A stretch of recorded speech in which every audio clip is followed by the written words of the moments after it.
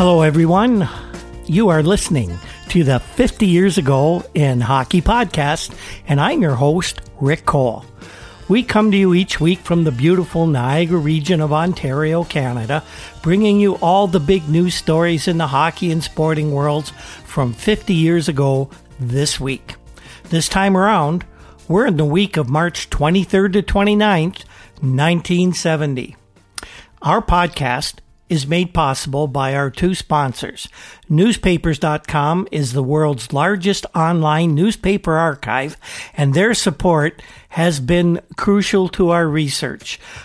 They allow us to access all the newspapers from 50 years ago and get all those wonderful news tidbits that we present to you each week. We're also sponsored by the Breakwall Brewing Company, located in beautiful downtown Port Colborne. The folks at the Breakwall, still open during these crazy times for takeout and delivery, and that includes beer and food, produce some of the best craft beers in the Niagara region.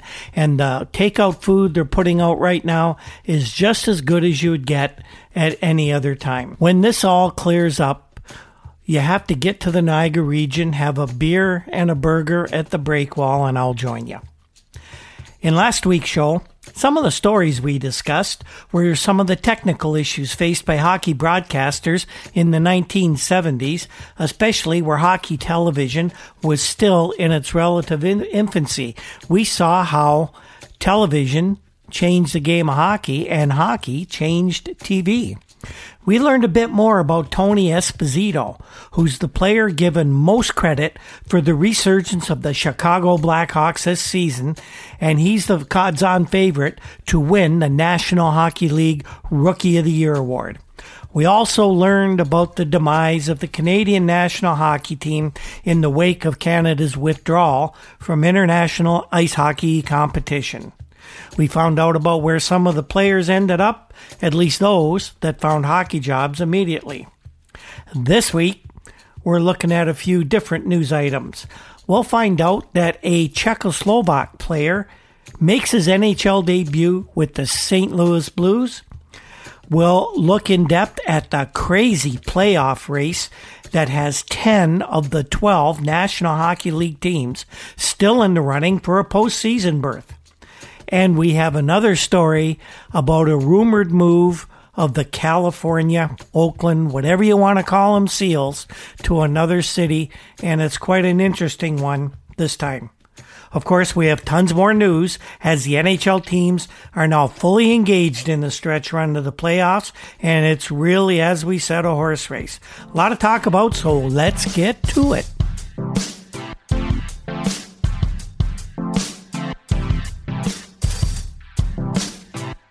Before we get into the news this week, we'd like to briefly touch about what's going on in our present-day world. It's really troubling times right now. Our podcasts are recorded a little more than a week ahead of release. Today is actually March 20th, 2020. So you know what's going on at this point in time. It's a terrifying time. We can all agree on that. I'm not here to place blame on anybody or anything like that. We just want to let you know we're aware of what's going on. We understand, and we all have to do our part in keeping ourselves, our loved ones, our friend ones, and our neighbors safe, happy, and healthy. Well, maybe not so happy during these trying times, but let's do the best we can. I've got strong views on what's going on in the world, but I'll leave all that for another time. As I'd mentioned in my Twitter feed, we gave a lot of thought over whether we should even continue with this project during this mess. The Twitter response was very gratifying and convinced us to carry on.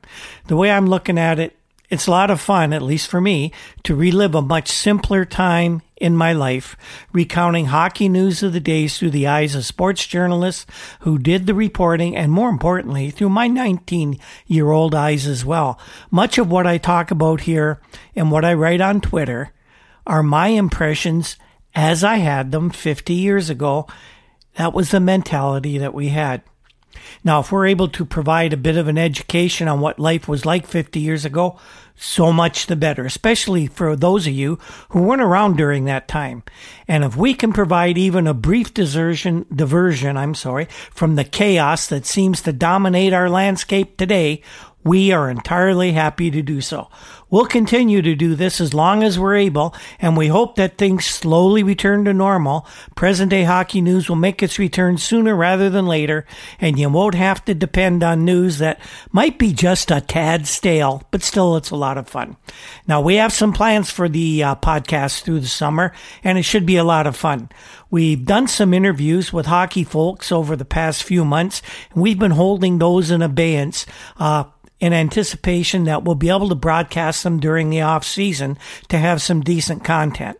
We also have some plans to recreate a couple of events from the time period that's the subject of this project, and if circumstances allow us to get together, we'll have some very interesting hockey people who are going to be participating. It's exciting. Let's hope things improve and we can show you some very interesting hockey history. Thank you all for tuning in here and catching us on Twitter every day as well.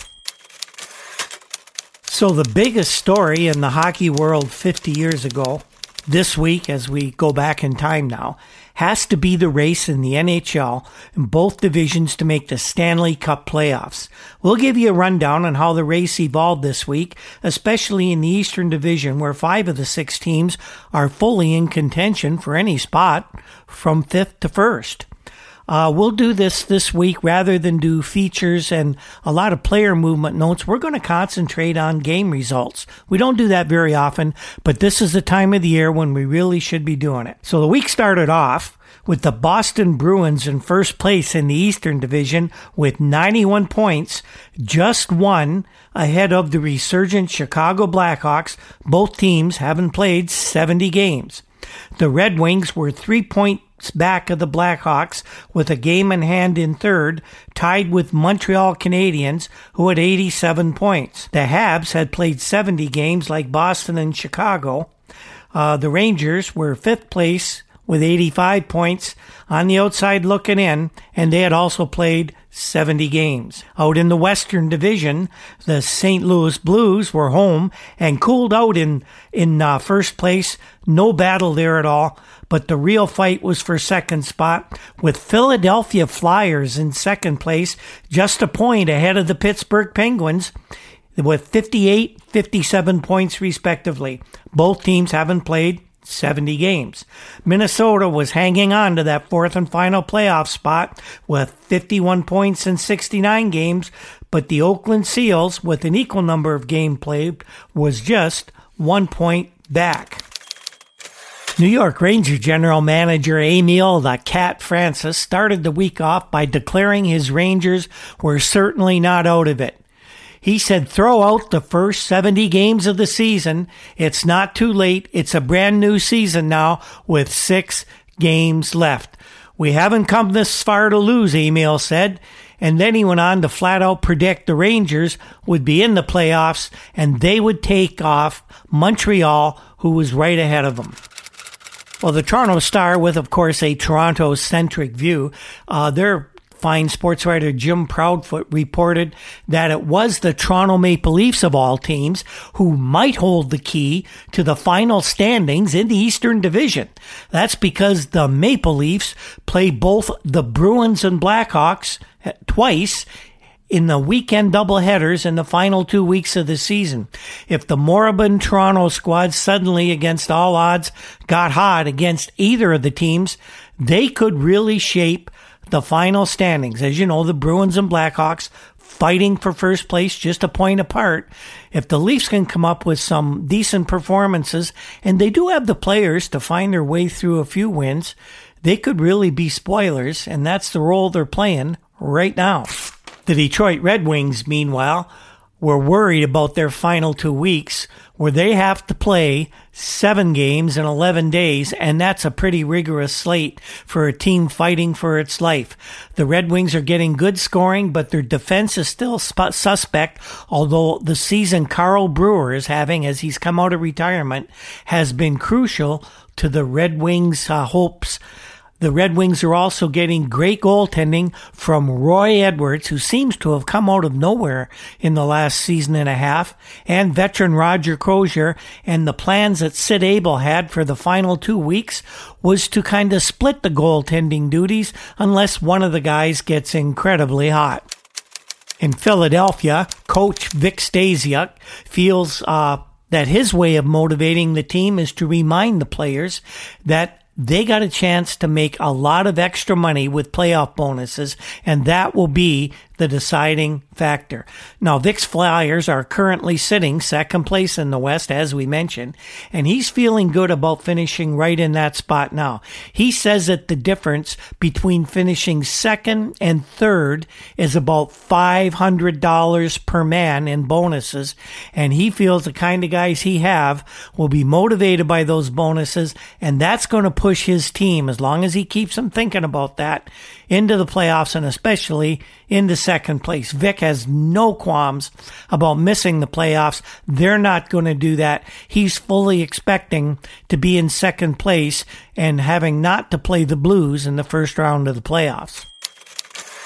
Now, here's a surprising stat that really kind of took me out of the blue. One of the reasons that the Minnesota North Stars find themselves in contention for a playoff spot in the Western Division this season is the fact that at this point, they have defeated every team in the NHL except one. Now, here's the problem for the North Stars. The only team that they haven't managed to defeat yet is the Oakland Seals. And they are the one team, it seems, that they have to be able to beat to regain fourth spot in the Western Division. That's crazy. They're beating Boston. They beat Chicago. They beat every Eastern Division club, but they can't beat the Seals. For both the Seals and Minnesota to actually make the postseason, it would take an epic collapse by either the Flyers or the Pittsburgh Penguins. Now, the Seals and North Stars met on Tuesday night. They didn't solve anything in their own private race. They played to a 2-2 tie, so that drama continued as the schedule went on. Wednesday evening, things got just a little more complicated as the Rangers dropped a 3-1 decision to Boston. They really needed that game, but realistically, I don't think they expected to beat the Bruins. Montreal, however, whipped the Maple Leafs 5-1, and that left the Rangers still in fifth, but it vaulted the Canadiens into third place in the Eastern Division. Now, the Ranger prospects certainly were bleak at this point, trailing Detroit by 2 points, but the Red Wings had 2 games in hand over the Rangers. Now, Red Burnett and the Toronto Star said that the Montreal win over Toronto was a signal to the rest of the Eastern Division that the Canadiens are serious about making the playoffs and they're ready to make their move. He cites as evidence of this the play of winger John Ferguson, who seems to have returned to his truculent self, and he's actually what he is he's healthy, and he's playing his normal game. He's hitting everything that moves, not afraid to drop the gloves, and if he's going to be healthy and the other Habs that have been kind of hurting all year are going to be getting back to full strength, Red Burnett feels the Canadiens are going to be in the postseason. Meanwhile, Pat Curran, he's the senior hockey writer for the Montreal Gazette, and he's a good one. Pat's got his own theory on how the Habs resurgence has taken place at such a crucial time of the season. Pat postulates that the terrible leg injury suffered by young defenseman Serge Savard, you remember, he broke a leg in 2 places last week. It was just an awful sight on the ice. He says that leg injury has sparked the Canadiens back into contention. Now, Curran says that the team is not only eyeing a playoff spot now, but he, as well as the rest of the team, believe they are strong favorites to finish first in the Eastern Division ahead of both Chicago and Boston. Curran says the team is now coming on strong, just as they have in recent seasons, and there's no reason why this shouldn't happen again when they surge at the end of the schedule to lead the league and division championships.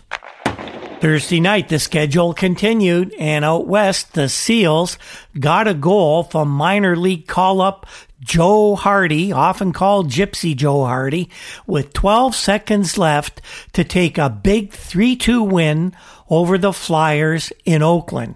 Now, this loss was particularly galling for the Philadelphians. They led almost the entire game before losing it to the Seals in the late stages. This enabled the Oakland club to take over fourth place in the West, while the North Stars were being blanked 2-0 on the road in Pittsburgh. The North Stars in that game looked like a tired bunch. They were very weary, it seemed. And right now, the way that they're playing, it seems they could be the odd time out when this is all said and done. On Thursday, during the day, the Bruins took an unusual step, at least an unusual step for NHL teams during 1970. General Manager Milt Schmidt made the decision to bar members of the public from the Bruins practices. Coach Harry Sinden was left to make a statement to the press, and he said that the private sessions will give the team a better chance to concentrate on preparations for the remainder of the regular season and the playoffs. And I think he probably wanted to keep things quiet and not let anybody see just how banged up the Bruins really are. Thursday evening was a very significant game for a couple of reasons. The Chicago Blackhawks went into Detroit and blanked the Red Wings 1-0.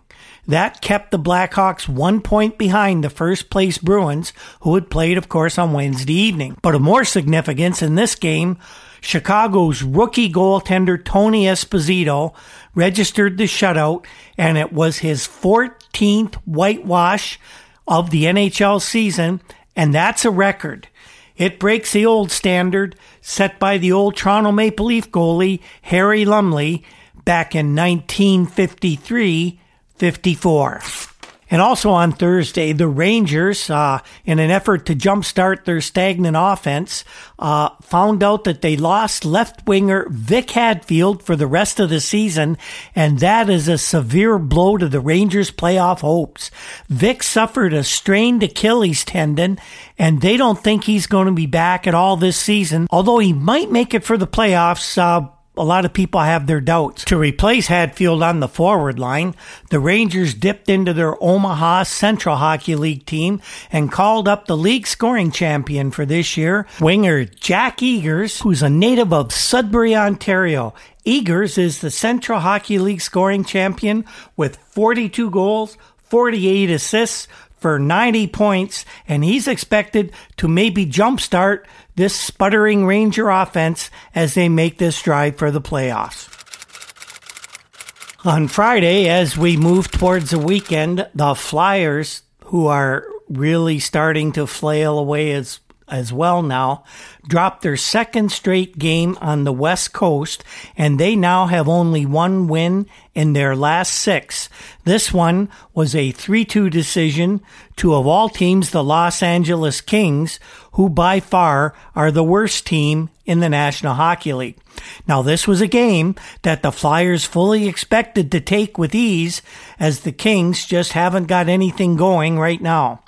The Flyers' offense over the past couple of games had been sorely lacking, and Coach Vic Stasiuk was completely at a loss to explain. But he did put the blame squarely on his players, especially the ones on whom he depends for most of his goal scoring. One of those players was center Andre Lacroix, and Andre He stood up. He did not shirk responsibility. He said he felt that the battle for second place would come down to the last 2 games of the season, which were against the Pittsburgh Penguins, right behind the Flyers in third. Andre said, if we can't beat them twice, we don't deserve to finish second.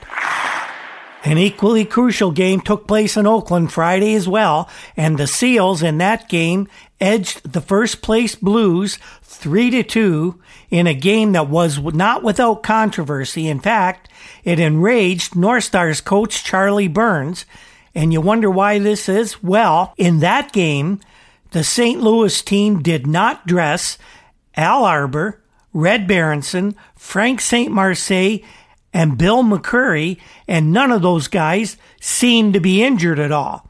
Burns accused the Blues of resting healthy players to the benefit of the Seals and to hurt the North Stars. He also questioned Blues' strategy of failing to pull goalie Ernie Wakely in the final minute of play while down by a goal and having a face-off in the Oakland zone. Now, we must remember Al Arbour wasn't playing in this game. He was behind the St. Louis bench, and maybe Al was just not thinking in a strategic manner that would have reminded him to pull goalie Ernie Wakely to try and tie the game. Or maybe Al had some instructions. Don't try too hard. We'd rather see the Seals in the playoffs than the North Stars. That's what coach of the North Stars, Charlie Burns, and general manager Ren Blair have to be thinking right now. Meanwhile, in Pittsburgh, Coach Red Kelly, who has done an amazing job coaching the Penguins this season, he wasn't concentrating on second place in the Western Division. Red, always the optimist, was thinking Stanley Cup. Red told Bill Heufelder of the Pittsburgh Press that because of his team's strong goaltending in Al Smith and Les Binkley finally back from a knee injury, and more importantly, his team's very strong work ethic and checking ability, the Penguins could be a dark horse team to win the Stanley Cup. Red believes they can take on any team in the Western Division and come out of that division in the playoffs the way they're going right now. And he says once you get in the finals against an NHL's Eastern team, he says anything could happen.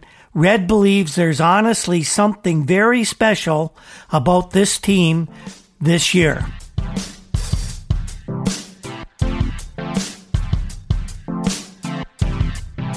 So Saturday arrived and the Rangers were preparing for their game in Montreal against Canadiens, and they got some really great news. Brad Park, who's been out for a few weeks with a broken ankle, seems to have recovered enough to be able to suit up and play for the Habs in their Saturday night game at the Forum. However, first, the Rangers had to get to Montreal, and they had a heck of a time doing that. They almost didn't make it. Here's what happened. There's airline strikes going on in the United States, and many flights around North America had been canceled, and one of them was the Rangers flight from New York to Montreal.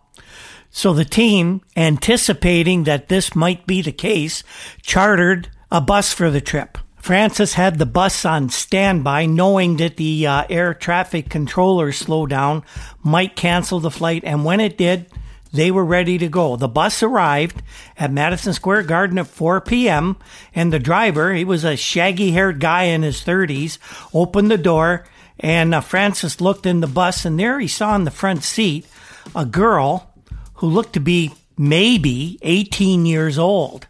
Now, Francis wondered what the heck was going on and asked the bus driver, "Hey, what's this all about? What's she doing here?" The driver said that the girl was his wife, and she was going to ride with the team to Montreal to visit some of her relatives. Francis looked at him and said, "Not on this bus, she ain't." "Okay," said the driver, "here's what I'll do." He said, "I'll drop her off on the way to Manhattan." The bus was loaded up. They got all the gear on and took off for the scheduled 7.5-hour trip that would get them into Montreal just before midnight.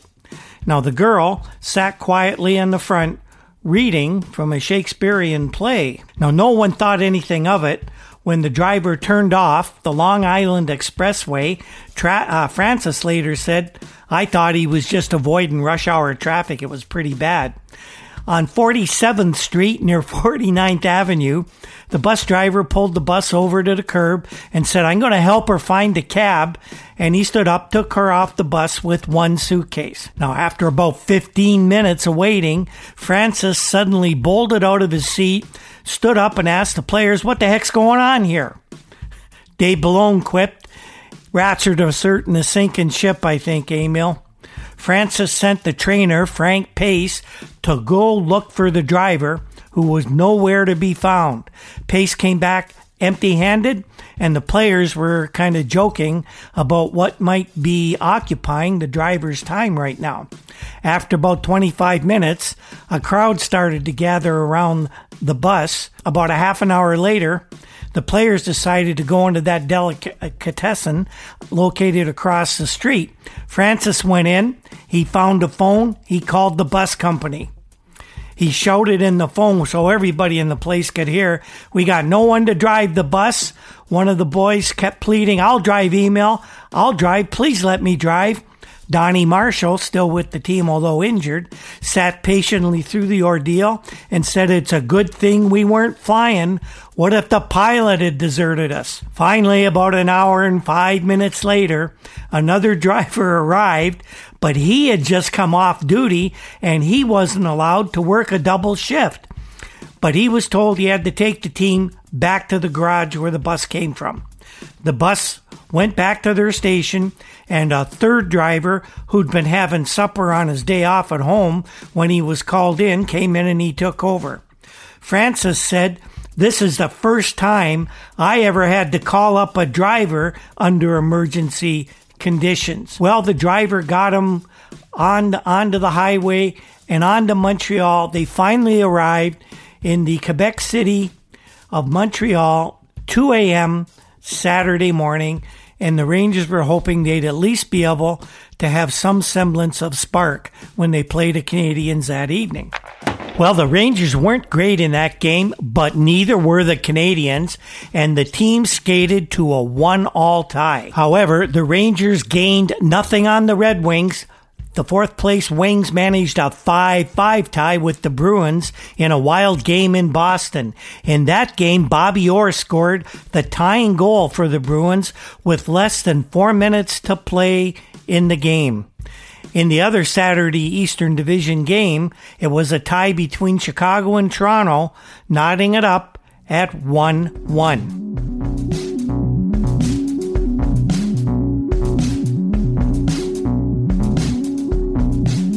The weekend ended with Sunday's game seeing the Blackhawks blank the Leafs 4-0, while the Red Wings and Bruins skated to their second tie in as many nights.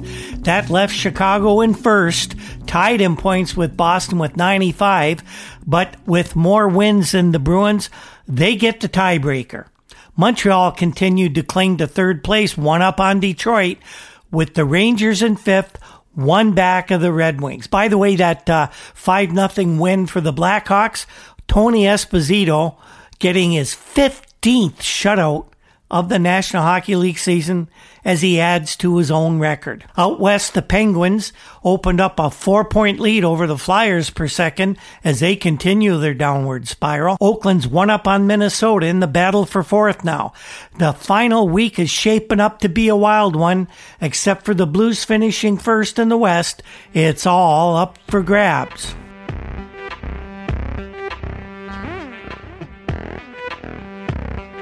And now we'll get on to other news and notes from this second last week of the National Hockey League season. Starting off, the Blues called up 30-year-old Yaroslav Jurek from their Kansas City Blues farm team in the Central Hockey League. He made his debut Sunday evening against the Chicago Blackhawks. There aren't many Czechs who are playing in the National Hockey League right now, at least many that have been raised, born, trained in Czechoslovakia. Stan Mikita, as you know, is of Czech descent playing for the Blackhawks, but he played all his junior hockey in Canada. Al Arbour, who coached the Blues in that Sunday game against Chicago, was very pleased with Jurek's debut. He said the kid fit in very well with St. Louis and remarked, "He can skate, can he?" Jurek said that playing in the NHL was much harder than the CHL, where they play position much better in the big leagues, and the game is so much faster. He also said that the NHL players handle the puck far better than the CHL guys, and they seem to know exactly what they're doing. Jurek says a game in the Central Hockey League is much more of a scrambly type of play, and there seems to be more hitting in the minor league, probably, he says, because of the scrambly play, and the players just don't think the game as well as the big leaguers. Don't look for a flood of Czechs or Russians making NHL appearances, though. Jurek is only allowed to be playing in the North American professional leagues because his home country has deemed him too old to be able to help the national team there. A little bit of news from Vancouver and how the new NHL team Canucks are doing. Canucks are in the process of finishing their Western Hockey League season where they are running away with the league title there.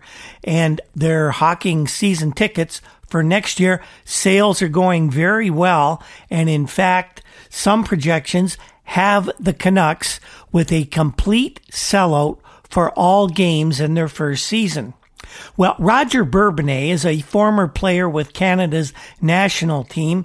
He's now working for a law firm in Edmonton. Roger was in Vancouver this week, angling to purchase about 80 season tickets for the Canucks games for people in Edmonton. There are people in Edmonton who want to take in all the Canucks games on a season basis. Now, the response was so strong that he originally was only going to buy 40 more seats than had been originally planned, but then he had to order 80. Now, think about this. Roger's plan is to buy these tickets and fly people from Edmonton to Vancouver for every single game. It's going to be an expensive proposition for people. They must have some pretty rich hockey fans in Edmonton. The seats and the flight for each game will cost about $60. So $60 a game at 38 home games for the season is going to cost a person $2,280 to watch hockey in Vancouver. Well, if they can afford it, why not? Here's an interesting little story about Chicago's rookie goalie Tony Esposito that's going to maybe make a few people wonder and maybe seem like a bit of an explanation to a lot of other people. Tony, as you know, employs a very unorthodox style of playing goal, legs spread wide apart in the profile that would look like a monarch butterfly. Well, apparently, in a recent game, the Rangers general manager, coach Emil Francis, we seem to be talking about Emil a lot this week, he detected something untoward about the rookie goalie's equipment, and he wants a stop put to it. Tony seems to have sewn some sort of leather webbing in the crotch of his hockey pants to cut off the gap between his legs as he stands in that widespread stance. The leather webbing catches shots that would otherwise slip between Tony's legs and into the net, and this is definitely against the rules. I think the NHL was having a quiet talk with Tony, and it is learned that the webbing has been removed from Tony's equipment. But now here's the kicker. There's a follow-up story making the rounds. Tony already has another scheme to close off that gap between his legs. It's said that he is going to use colorless monofilament fishing line woven into the crotch area. It's much more difficult to detect from an NHL coach's perch behind an NHL bench. I'm wondering what pound test Tony is going to use to be able to contain an NHL shot.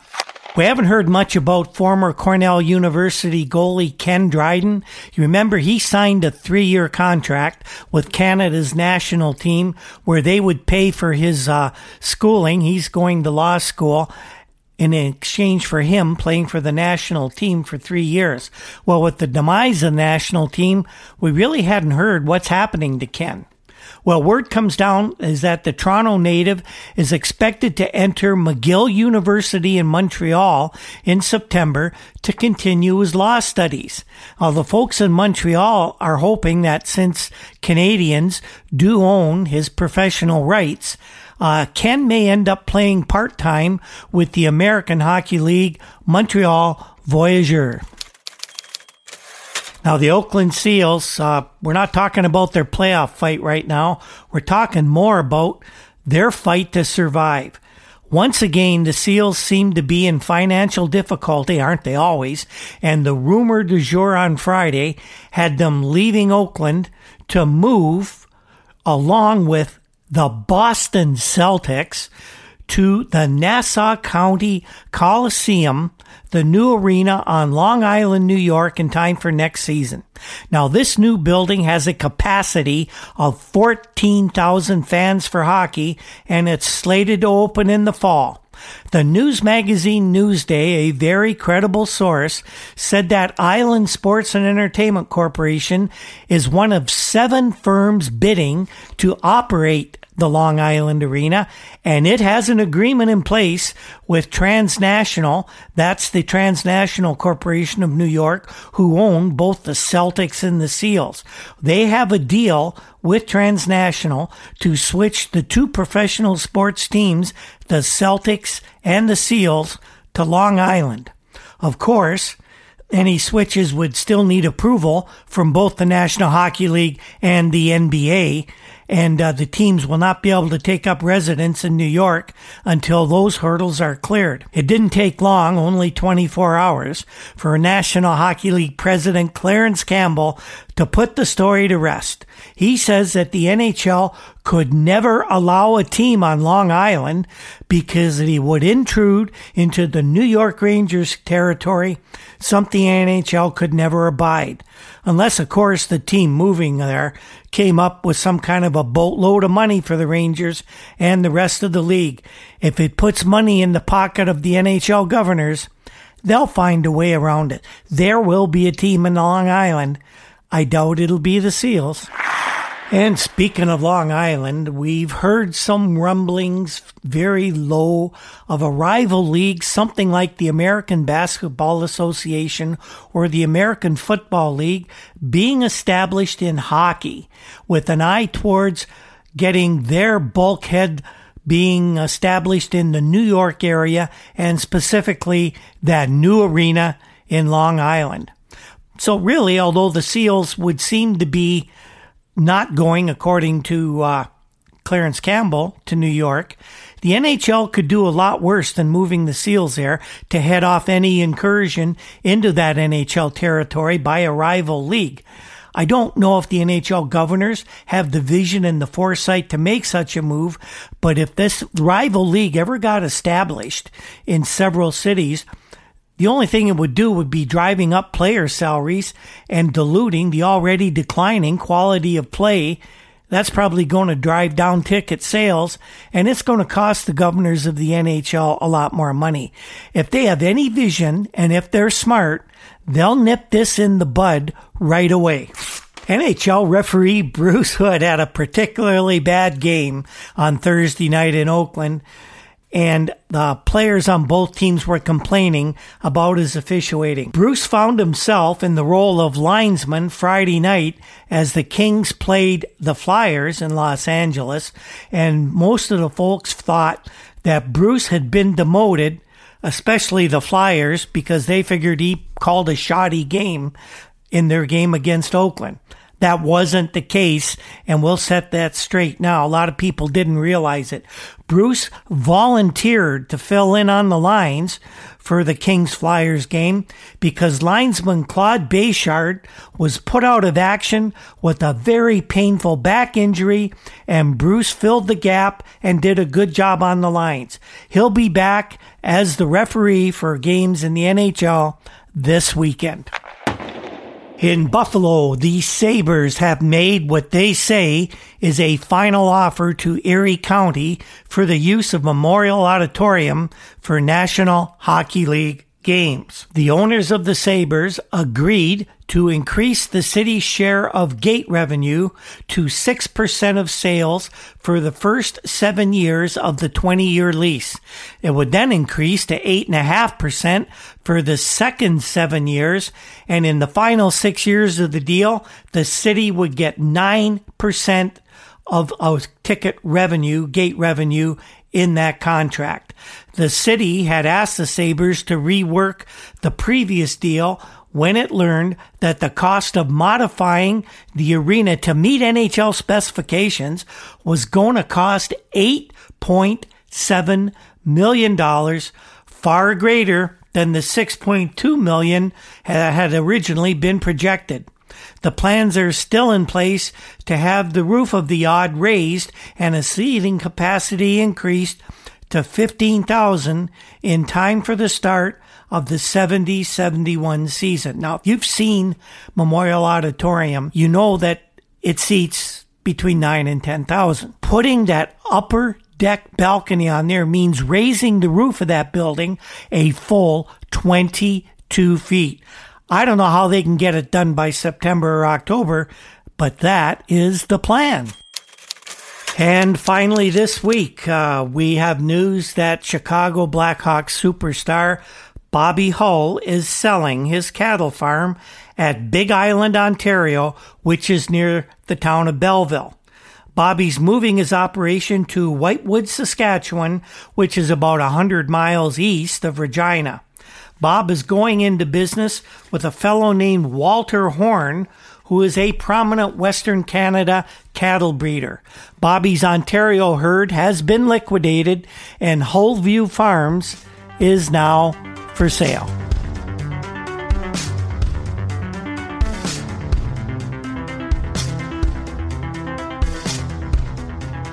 So, what have we learned in this eventful week in the National Hockey League? Well, we're seeing one of the wildest playoff races in National Hockey League history is going to come down to the final week. And as this week ended, nothing except the Blues' first place finish and the Kings' last place in the West and the Leafs' last in the East had been determined. We learned of an NHL record set by rookie goalie Tony Esposito of the Chicago Blackhawks, who recorded his 14th and 15th shutouts of the NHL season in goal for the Blackhawks. But we wonder, was Tony bending the rules a bit to have such a fine season? Maybe so. We also learned of yet another proposed move by the Oakland Seals, this time all across the continent to New York. But NHL Clarence Campbell nixed any idea of the team switching to that brand new arena in Long Island. So next week, please come back and hear how the NHL regular season's going to finish up. Some of the stories next week we're covering is that final week of the 69-70 season unfolding, and you will not believe how the final night of the NHL season turns out. Nothing like that has ever been seen before or since, and we'll have all the details. We'll learn about a veteran NHL goalie trying to decide if he should finally don a face mask. And we'll find out if the Buffalo Common Council can find a way to approve the much more expensive than anticipated expansion of Memorial Auditorium for the Buffalo Sabres. Please join us next week for another 50-year trip back in time to the hockey world of 1970. The 50 Years Ago in Hockey podcast is put together every week by Andy Cole, a radio professional who is outstanding with the technical part of this show. We can't thank Andy enough for all his hard work. The very popular Juno-nominated Toronto indie rock group, the Rural Alberta Advantage, provides our introduction music, and Andy Cole also has other musical pieces that you'll find interspersed throughout the show. Now, if you ever get a chance to see the Rural Alberta Advantage in a live performance, you should take it in. It's a high-energy, very, very fun show. Our research comes from files from the Toronto Star, the Toronto Globe and Mail, and, of course, the many publications found at newspapers.com. Now, don't forget to give a listen to Andy Cole's Let's Write a Song podcast. Each week, Andy and a special guest engage in some great conversation, and during the podcast, they write a brand new song, which they perform at the end of the show.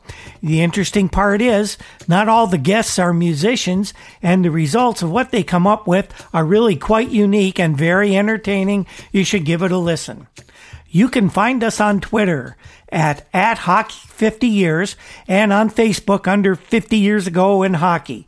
We have a WordPress site at hockey50yearsago.com where we give news about this podcast. And of course, you can get the podcast through your favorite podcast app and on Spotify. Thanks again to everyone who tunes into the show. We enjoy bringing this to you each week. And on that note, we will see you next time. When the ice breaks